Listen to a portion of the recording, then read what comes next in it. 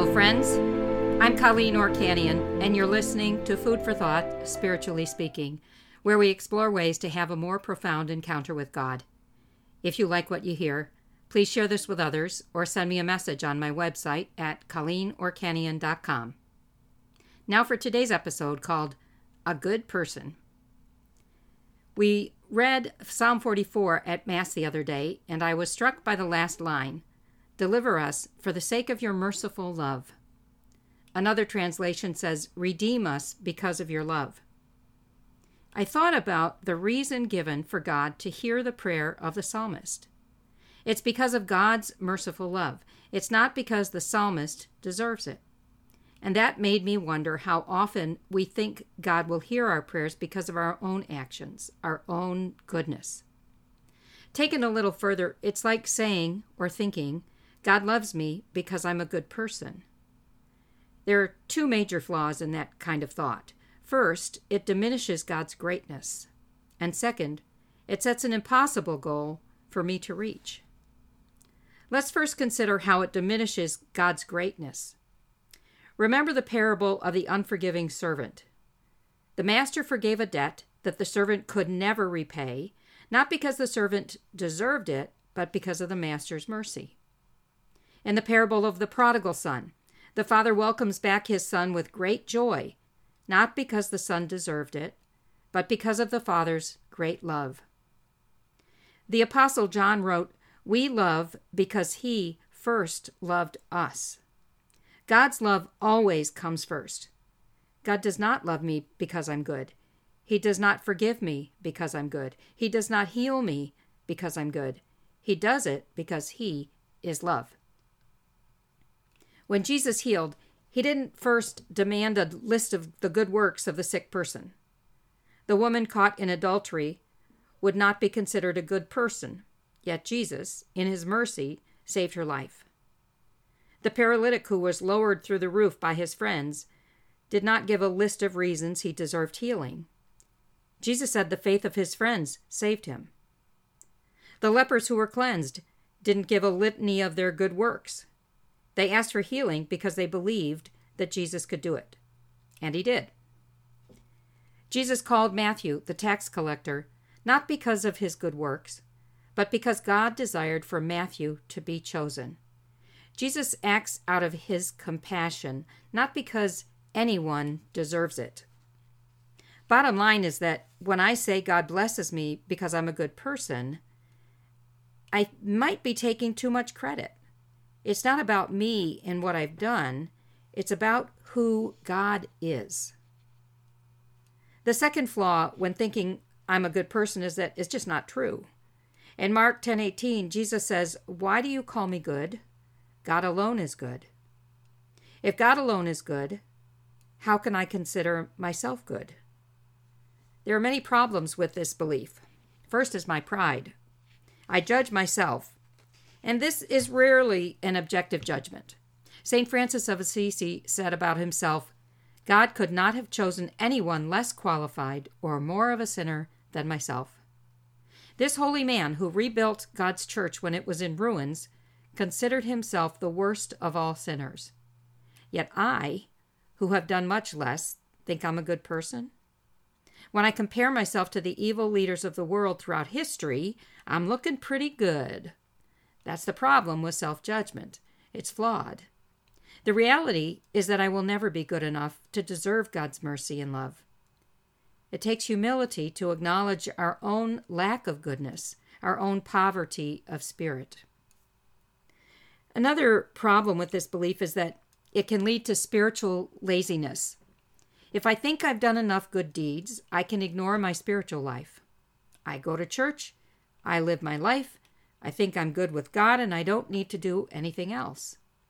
This is sad because there's so much more that God has for us. He promises an abundant life. He calls me to greatness spiritually, but I might be willing to settle for mediocrity. Another word for that is lukewarmness, which is really bad if you read the book of Revelation and the letter to the Laodiceans. Another offshoot of the idea that God loves me because I'm a good person is that I may be less likely to love those who I don't consider good people. If I have to earn God's love, others have to earn my love. I might think they don't deserve it. And that's clearly contradicted in Scripture when Jesus says to love our enemies. This idea of me thinking I'm a good person and I have earned God's love, well, it can lead to presumption. The idea that God has to accept me because of my good works. God owes me, in a sense. The reality is that I can never do enough for God to owe me anything.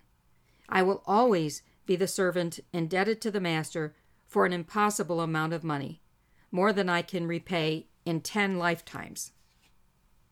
On the other hand, what happens if I fall into sin or have a relapse of some kind? Will God no longer love me because I'm not a good person anymore? This idea can also become a stumbling block for those who don't believe they're good enough to be saved. People who think God cannot love them because of the sins of their past. And I've had people say that very thing to me. God just has already given up on me. If God loves you because you're a good person, and I don't think I'm a good person, I will conclude that God cannot love me. He has a reason to love you, but no reason to love me. The Bible corrects this mistaken idea in Romans chapter 5. While we were still sinners, Christ died for us.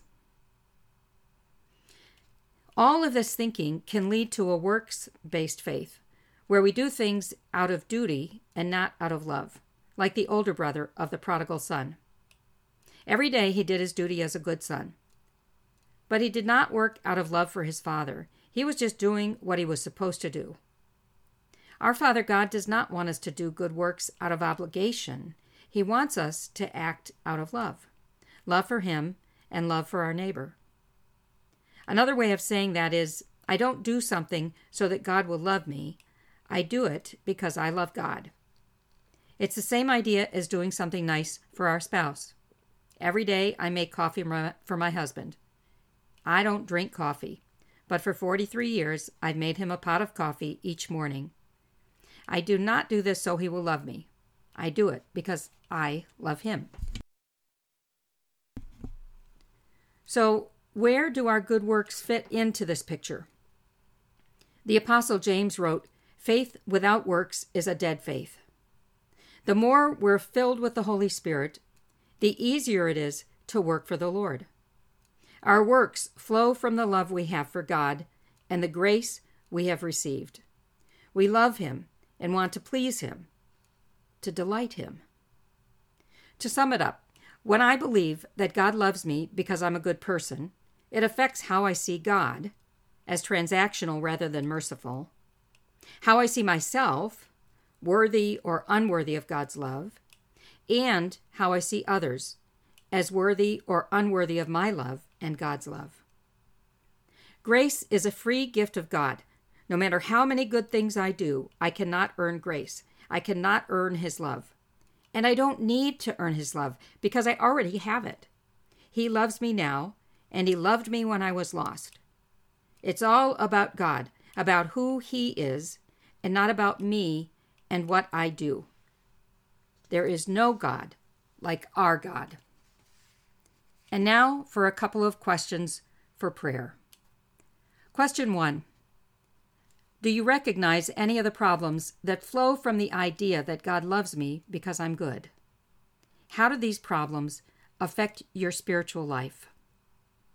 And question 2, what can you do to become more certain of God's perfect love for you? That's all our food for today. Thank you for listening. If you found it helpful, please share this podcast with a friend. And may God bless you in just the way you need today.